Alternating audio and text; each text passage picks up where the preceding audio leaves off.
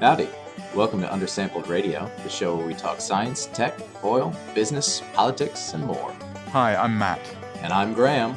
Together, we're the hosts of this circus. To follow the conversation, make suggestions, or rant and rave, please visit the forum Software Underground at swung.rocks.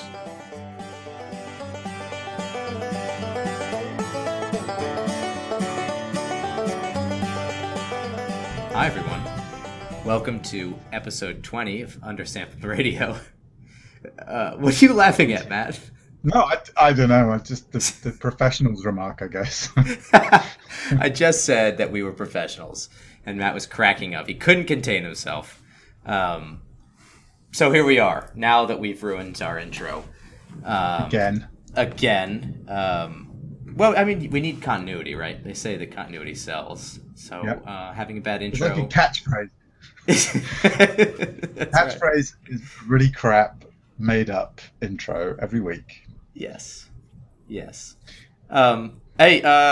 we don't have a guest this week, unfortunately. No. I know I promised you guys a guest, but if you haven't heard, the U.S. states of Texas and Louisiana are flooding like crazy, and in fact, it's very bad. There's tens of thousands of people that have had to be evacuated.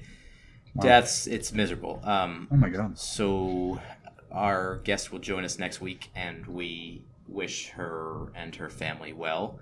If anyone wants to assist the victims of the floods, many of these people, this is the record-setting high water event for many cities down here. So many of these people don't have flood insurance. If you would like to assist, there's a link on the show notes to an article which has another link to options to donate to funds, and, talk to the Red Cross, etc. Is this rivers breaking their banks, or this is like coastal flooding, or a bit of everything? Like, what's the extent of the flooding? It's heavy-duty rain, record rain. In some cities, they got over 20 inches of rain in a day, and that's on top of rivers that are swollen and overflowing their banks. Wow. So it's the perfect storm of lots of water. Yeah, right. Wow. So it's like, what, 460 millimeters in the new money? Right? In the decimal world where scientists live. I'm just sorry, in fact, I think I got that wrong, didn't I? What did you say? 200? No, 20 inches. So that's 500 millimeters. It's a lot. Yeah, yes, it is. No matter what So system feel you're free to use SI units at any time during the podcast. Okay, I will attempt to make that switch. So let's do even do physicists in the States use imperial measures? Yes, that's correct. So But come on, so you're trying to tell me that people are doing like relativistic calculations in and feet per second. building cyclotrons with imperial units? Really? I'm not trying to tell you anything. What is this? But is that a inquisition? claim? I mean, I can't believe that. I really hope Did I say that's that? not true. Can we? Well, you implied it. I didn't say. Okay, so let's talk about some other things that are measured differently in the United States and the UK. One of which being tea. The awesomeness of tea. The awesomeness of tea. I notice you have a note in here about a distracting tea, coffee, and beer fight that started going down on Twitter. What's that about? Oh, well, you started it. Yeah! I'm remembering now. So you tweeted a picture of some fake tea brand, Bigelow or something like that. Say my daily tipple, tea-wise. What's yours? And I'm not going to lie. I'm not a massive tea snob or anything. Despite what it might sound like. But we do have slightly better tea available, I would say, in Canada, thanks to the sort of British imperial history. So, we just get the tea in the supermarket. It's not like it's delivered specially from anywhere, India or I mean, it could be. Harrods. You could import it. But we, I guess Evan and I, it sparked a memory that Evan and I had been chatting recently about tea, because Evan's wife Tara is really into tea, not black tea actually, but all sorts of crazy teas. Some of them are delicious, and I guess I'd wondered out loud what orange pekoe was, because they quite often call black tea orange pekoe here in Canada, and I'd never heard that expression before. And so I looked it up, and it turns out it's a quality, it's a rating of tea leaf quality. Anyway, there's a whole Wikipedia article about tea leaf quality that is quite enlightening if you're remotely interested in tea. But there are some quite amusing little abbreviations and things, which I guess the tea leaf buying community has corrupted into things like far too good for ordinary people and other witticisms. Anyway. So if you want to berate Matt for not being a British tea snob, if you're British, that's acceptable. If you want to defend the US's beer quality, which is reputation. Yeah, so it moved on to beer, and I think someone said, well, it went to coffee first, and someone said, okay, so in fact it was Mark Tingay who was on the show recently, said, well, you guys in the UK only learned how to brew coffee about 15 years ago, and I thought that was probably a fair remark. And then someone out of the blue outrageously tried to claim that the US beer was somehow superior to British beer, which is just a farcical comment. Absolutely. It's absolutely true. I'll agree with you. I will not agree with you at all. And I would hope that many Twitter nerds will get on there and defend the US's beer position.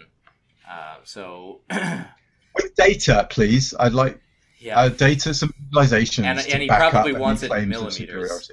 I mean, that goes without saying. I didn't think I even need to mention that. Mm-hmm. This is a science podcast for scientific. The quality of America's beer notwithstanding, what's happening on the Software Underground?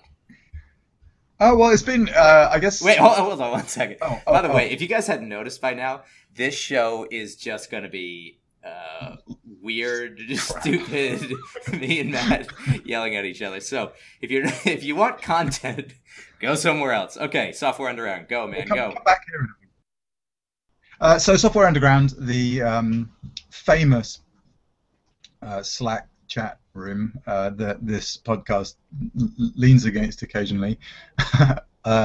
Swung.rocks, as you heard in the preamble to the show. It's been quite active recently. I think I didn't actually count. I should have looked, but there's almost 180 people hanging out in there now. I think a couple of weeks ago when I blogged about it and mentioned both the podcast and the Slack, that there were, from memory, 145 or 150. So, something like 30 or so people joined up recently, which is awesome to see. Several of them I knew already or recognized their names, so that's nice. And yeah, just like, and I suppose I've also really been just noticed that when I got back from holiday a couple of days ago, there was a ton of threads and stuff that I'd missed in there from the last week or so, from like getting advice on NumPy arrays. Oh my god, I said NumPy. NumPy arrays. Always making fun of my friend Ben for saying NumPy. Someone's built a sandbox, which is one of these awesome interactive sandboxes that you might have seen. Stuff about machine learning, and Graham's crazy sounding, I don't know what you'd even call them, but hardware hacking projects or something. And yeah, just lots of good fun.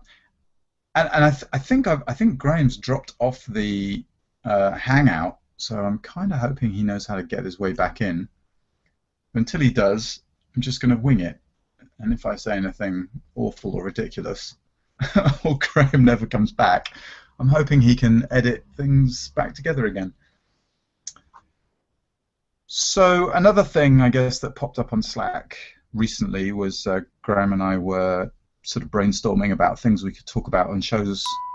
Well, actually, I was going to say shows without guests, but podcasts we do with guests or just by ourselves, like this one. And there were lots of ideas there. Some of them probably ridiculous, but anyway, it'd be nice to hear from any listeners who have opinions about stuff we could chat about. But I'll run through. So there's a list of about 15 or so in the show notes, which you can find a link to on the website under sample.io or on the Slack channel swung.rocks. And I think I'm just going to stop now and get Graham back into this call, and he can hack stuff back together later. So excuse me for a minute while I communicate with the guy who used to be hosting this discussion. Hey Graham, what's up? Let's see what he says.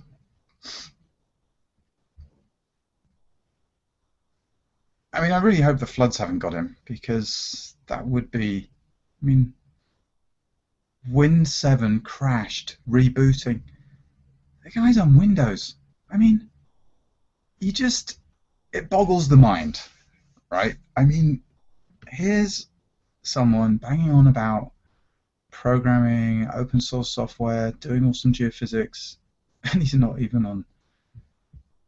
Anyway, I mean, I don't know what you guys think of that, but I guess he's learning his lesson right now as we speak.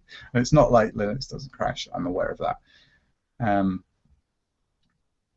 Anyway, I'm sure he'll be back in a minute, and I think he will come straight back into the podcast.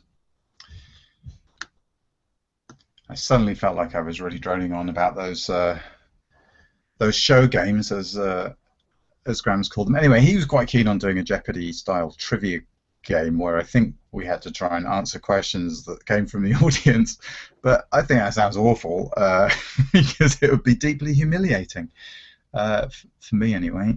So moving on, I quite like the idea of drawing pictures. I tweeted a while ago, actually, it was before the Vienna hackathon. We were thinking about game ideas. I really wanted someone to show up and do like a really low-tech game like Pictionary. I thought that'd be would make quite a fun game, because there's some geological concepts are quite relatively sort of easy to draw, like anticline or whatever. Some might be quite tricky, like granite, and some might be really quite difficult, like I don't know, something crazy and geophysical, like reverse time migration. Oh, he's back! I can hear shuffling around, like a kind of a hedgehog. Hey, I'm back. Can you hear me? Oh, there. Yes. Hello. NumPy? I heard the NumPy thing earlier. No, it's NumPy. That's a Python package. If you've never heard of it, I'm sure you've heard of it. You're listening to Software Underground. What is this show called? You're listening to Understandable Radio. I mean, you've heard of NumPy, I'm sure. Sandbox? What's the Sandbox note in here? Is that the one where they were doing the projector thing on the sand with the geologic modeling? You got it. I got it. Okay, that's really cool. Let me give you just in the little middle of this thing here. It's literally a sandbox, a physical sandbox. You have a projector, and is it a LiDAR system? No, it's a little, I forget the name, but it's the Xbox 3D camera controller thing. Right on. So in real time, you can move the sand around, and it will it changes the contours, like depth contours on the sand. It's really cool.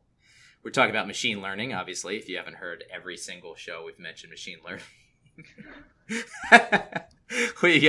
There's some machine learning. There's a whole channel of machine learning on there, which is cool. You got to be you're into machine learning. You're listening to what's this show called? Understandable Radio. Thank you. My Crazy Projects. I've got there was we'll talk about it later, but it was a silly idea that turned into an awesome physics discussion. Thomas Martin, is a friend of yours? Do you know it? We've communicated in the past. I think he wrote a blog post for us actually at one point. So yeah, we've awesome. Chatted a bit online. So he's another one on there poking people about random computing stuff, trying to start a fight. It's pretty hilarious. So go check it out. So Matt and I had a discussion the other day about what we're gonna do on the show, because I can't even remember the name of this show. You know, we got to do something fun on here, man. And what's it gonna be? What ideas did we come up with? Oh, you're asking me. Sorry. Who else? Who else? I don't know. You were talking to yourself a minute ago, or your future self. You were talking to yourself for 15 minutes when Windows 7 crashed. That is true. Well, strictly speaking, I was talking to our dear listener. May she rest in peace. So there were quite a few, and as I was saying earlier to the YouTube viewer, the full list you maybe want to go just look at, because I'm probably not going to touch on all of them. I know you were quite... Pick your least favorite. My least favorite, well, the most intimidating, potentially humiliating one was your Jeopardy idea. Yes. Of like fielding questions from Slack or Hangouts or wherever. Or I actually have an open window onto the street right here next to me, so I could potentially just take questions right here. And drive up window. Yes. Yeah. I could just hang a little sign out saying, geophysicist is in. And then attempting to answer them live on air, which I just find the whole idea of that profoundly uncomfortable. So this coming from the man who knows so much science trivia and has written a couple of books about random sciencey things, So, and he's worried about competing with me, by the way. I know nothing. Yes. So, which is going to make this Jeopardy idea awesome. Oh, goodness. Anyway, and then the next one, what I really like, because we talked a little bit about putting together a low-tech hackathon project before the Vienna hackathon in May. And the only idea I had, or I think it actually came from a chat with Steve Purvis on Slack, was Pictionary. Well, probably not allowed to call it Pictionary, but some sort of geoscience Pictionary, where essentially you try to draw geosciencey things, from easy things like hand lens to tricky things like granite, or probably impossible things like anisotropy. No, that would be quite easy actually. Well, reverse time migration was the example I used earlier. But I mean, you probably dream about drawings of reverse time migration. Yeah, I was thinking we could draw something even trickier, like portraits of each other. Or of our favorite scientists. See, you found another way to turn a perfectly good idea into a horrible one.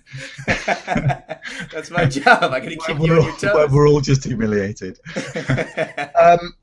What else? Well, and then the hackathon idea for this year was papers and or figures to try and reproduce or scrape or liberate data from. And I thought trying to crowdsource what papers and figures to attack might be fun. 5 things the industry should do but doesn't, or doesn't do but should. My brain mixed that around. I guess it's the same thing. Book ideas. I quite like that, because I have this tiny publishing company. We publish books in slow motion, which is so yeah.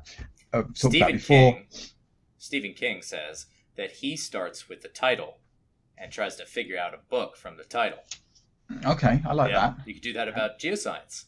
Yeah, well, exactly. That'd be cool. Yeah, so book titles. How about that? Yes. Unsolved problems in exploration geophysics. That's a constant theme for me and for us on Agile. The 10 most important equations in geophysics. I think that would be a really fun thing to crowdsource / brainstorm. From sort of Hooke's law to Zerprit's equations, stuff like that. Weird signal processing. That would be a fun show to do. Most awesome weird Wikipedia pages to do with geoscience. I don't know if there's actually any other than the one that I'm just about to mention, which is list of unexplained sounds.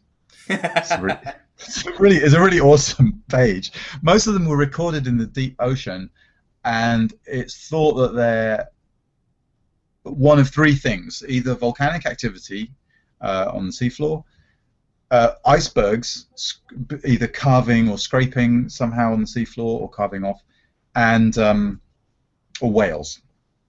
Those are the sort of prevailing. And then I'm sure there's lots of other crackpot theories about whatever, aliens and giant squid.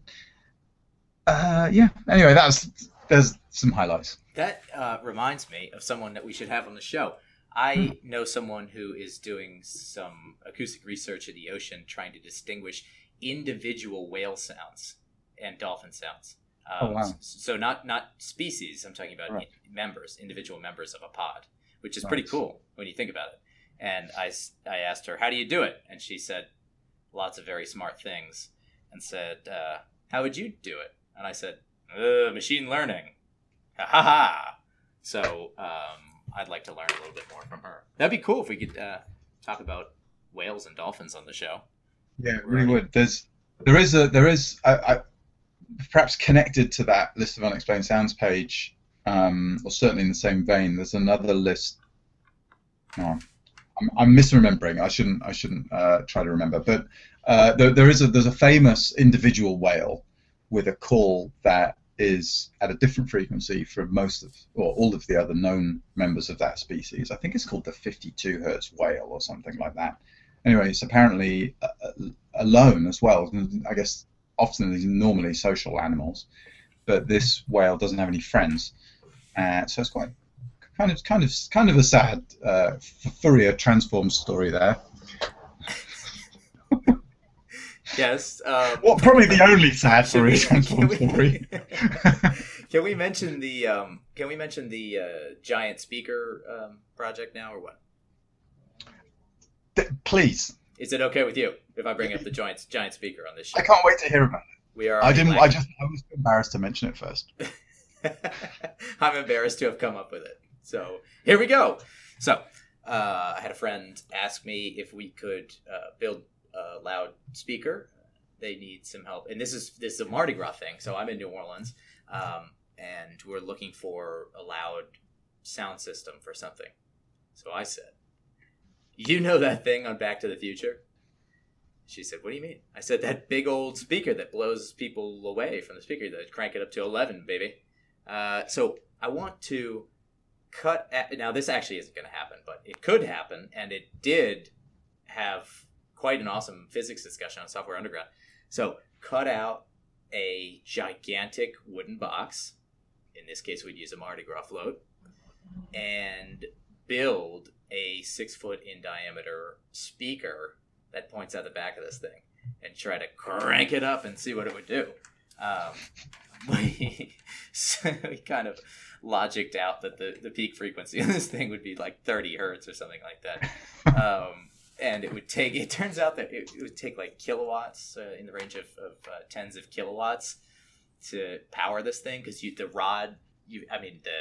speaker driver you'd need to oscillate it would be like 10 I almost said kilograms. Hold on, what's that in pounds? I prefer it if you use newtons. Yes. So that's the awesome big speaker project. And so, did you just say that it isn't going to happen, or you are still going ahead building this thing? Well, it was more of a challenge. A design challenge. I mean, so John Lehman, who our listeners know from Don't Panic Geocast, is an excellent hardware integrated solutions engineer. He does embedded systems and things.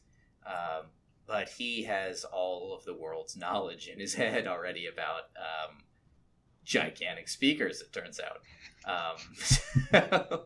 So I wanted to challenge him to a design considerations talk, and it was awesome. So go check it out. And I'm not exactly sure how I got here. Oh, dolphins. We're going to start drawing pictures of dolphins on the show, along with portraits of each other. Now, you've written something about a crowdfunding experiment. Is that different? Is that something else? What's that? Ah, yes. So, I've never funded a company by doing crowdsourced raise, and I wanted to try it, but I don't really have a project applicable to that scenario just now. So I decided to start a crowdfunding project based on some crazy idea, which is the Crazy Fast Cart thing. Right. This is the other project you mentioned. Yeah. So, It sounded equally dangerous. oh, it's much, much more dangerous. Oh, okay. But only for me, not so much for innocent bystanders. The collateral damage is limited for this project. Okay. I want to build a, like, I don't know, like a golf cart buggy thing with an engine that's like basically the entire size of the vehicle, and then go 80 miles an hour.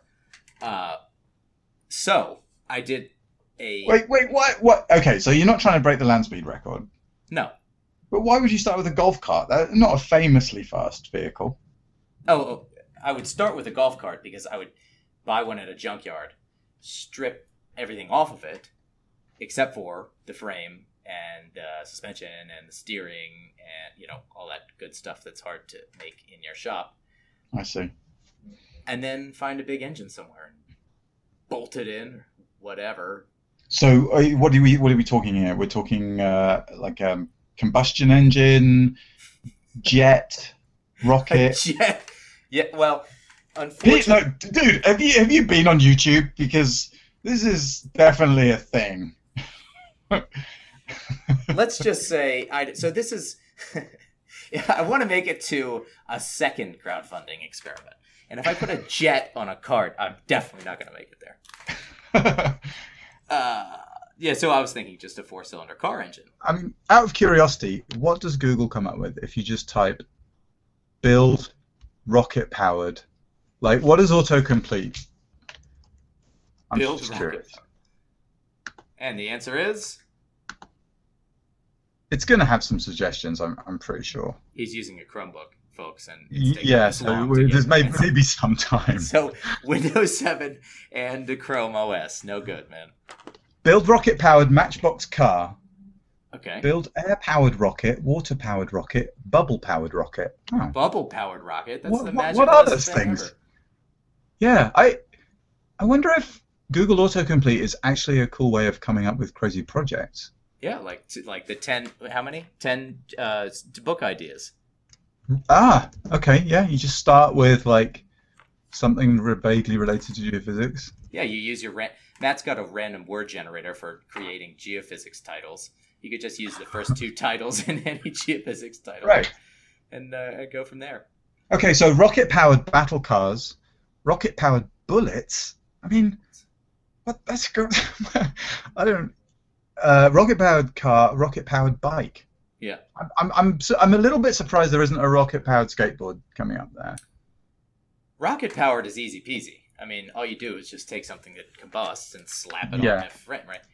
Jet No, you're powered. right. Yes, Jet jet- powered takes a little engine. Okay, so here we go. Jet-powered kayak, jet-powered surfboard, jet-powered wakeboard, and jet-powered hoverboard, Yeah. and then jet-powered car, which is more conventional.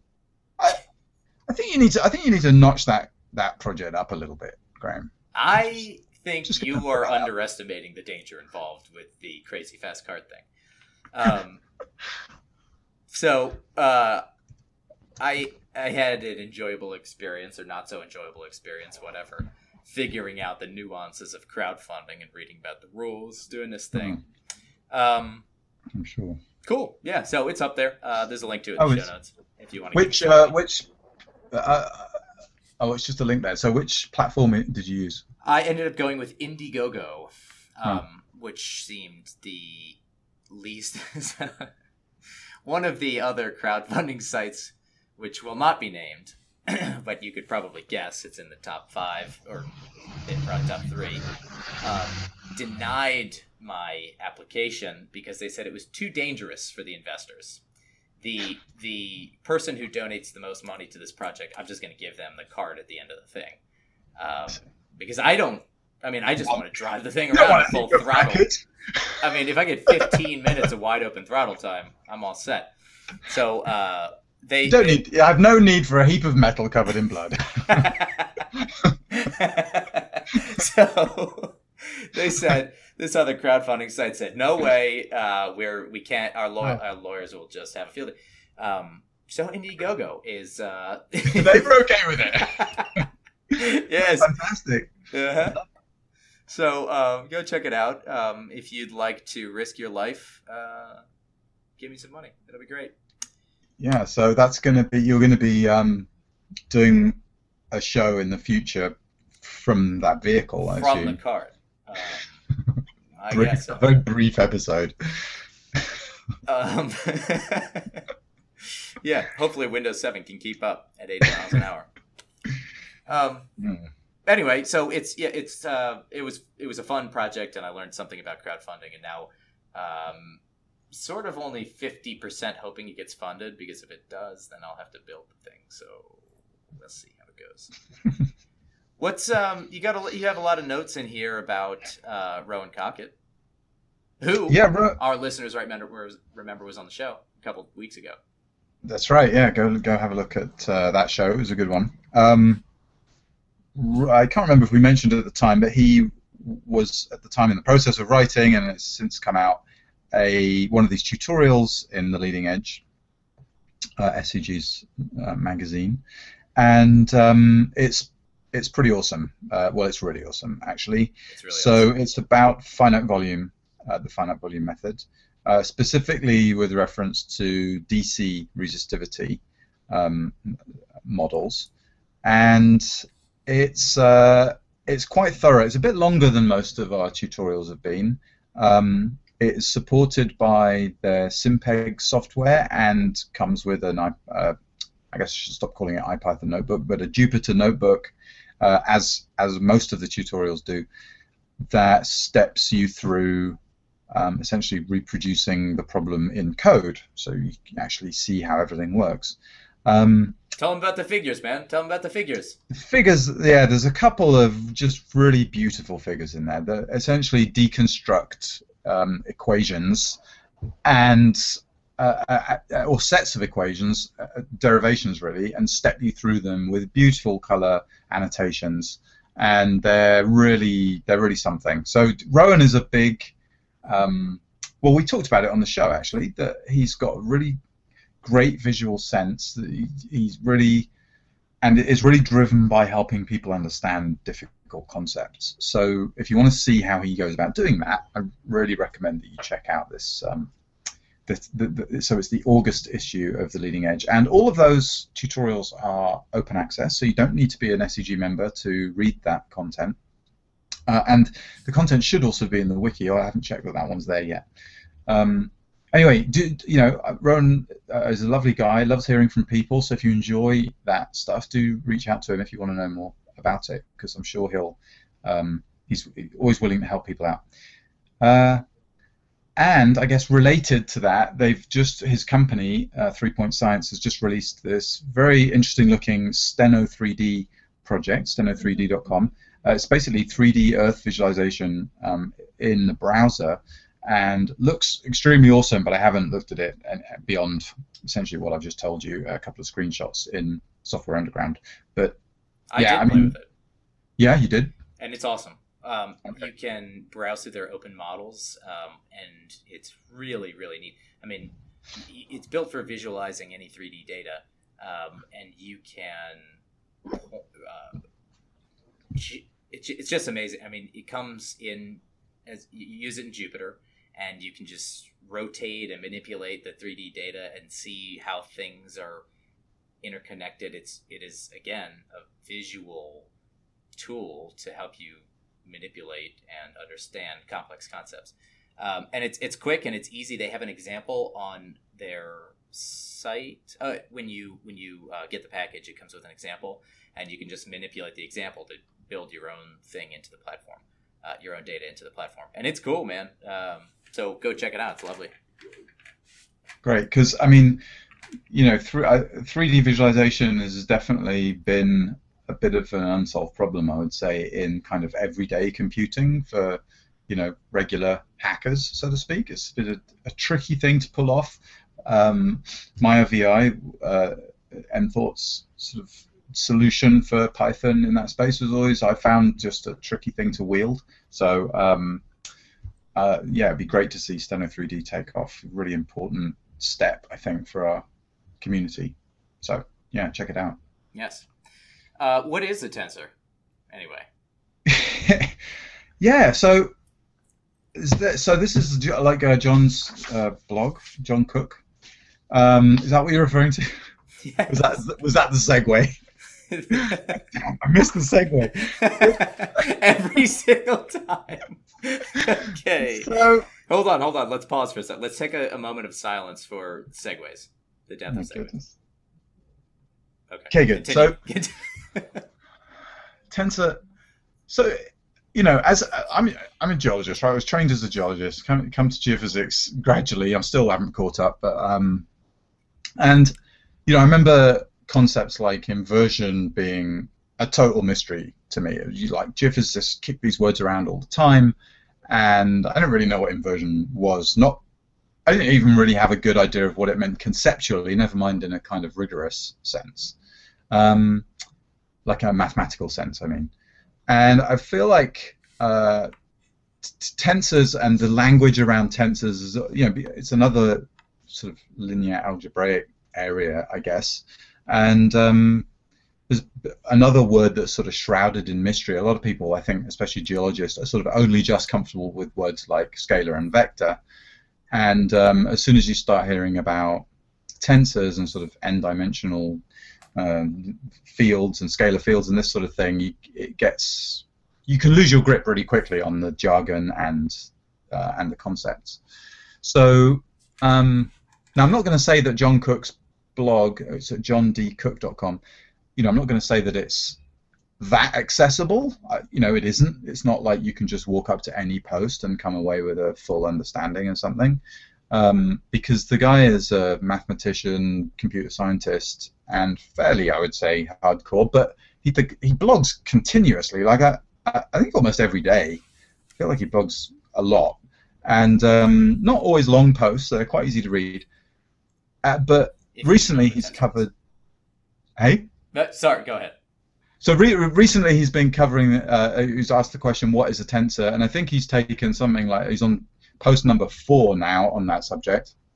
But he's also covered other things recently, like some things in signal processing, like measures for how annoying a sound is, for example. I wonder where that came up. Podcast jokes aside. Big old speaker project. Right. Go ahead.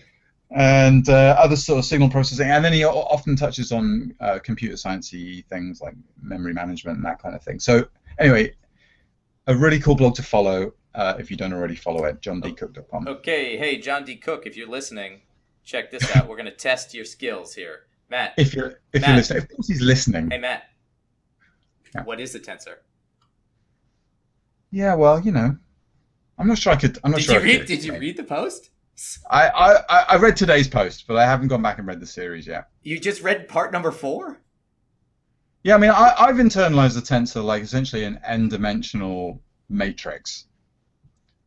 But there's an unclear. I think that's more of a linear algebra type definition, and physicists use a definition that's connected with transformations, and I get a bit lost on that side of things.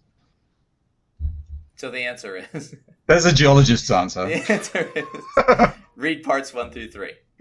Yeah. And then you'll understand. Yeah. Yeah. And everybody listening, read parts then 1 through 3. You'll have perfect clarity.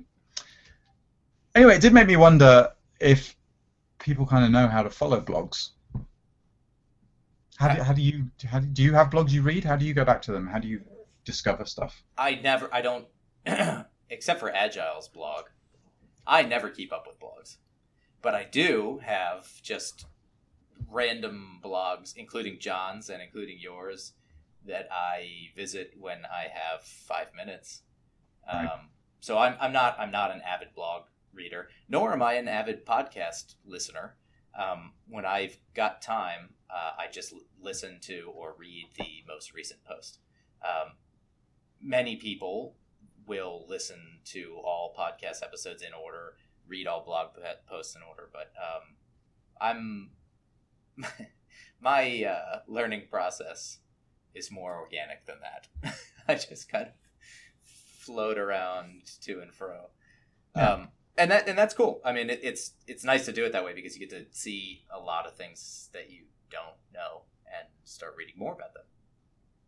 Yeah, totally. How about you? How do you keep up with blogs?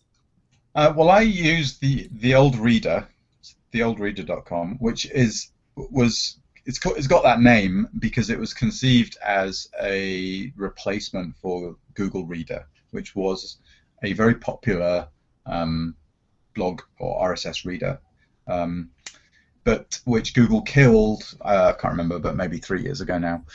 And I don't recall the names of others, but there are lots of other news readers, RSS readers, blog readers, whatever you want to call them. I sort of find it's just a good way for me to kind of, it's one place where I can keep a list of blogs that I'm interested in, and basically it just gathers all the posts automatically. So like you, I only go there when I've got 15 minutes and I want to read technical stuff, because they're mostly technical blogs I follow. And I quite like it because they all just appear in one feed, and as I go down it says, okay, this has been read, this has been read. And if I want to come back to it later or whatever, I just star it. And it seems to work really well. So you can also, if you want to, you can kind of organize all your stuff. You can organize all your, you can have categories and you can use tags and blah, blah, blah. But I don't do a lot of that. I actually, I'll tell you what, I'll put in the notes, I'll put my list from the old reader, because it enables you to, I can't remember, but I think what I do is export like a little YAML file or something that basically you can see all the things that I follow, just in case you're interested in finding a whole bunch of geoscience and kind of computer science blogs. Of course they are. What's this show called? Undersampled Underground.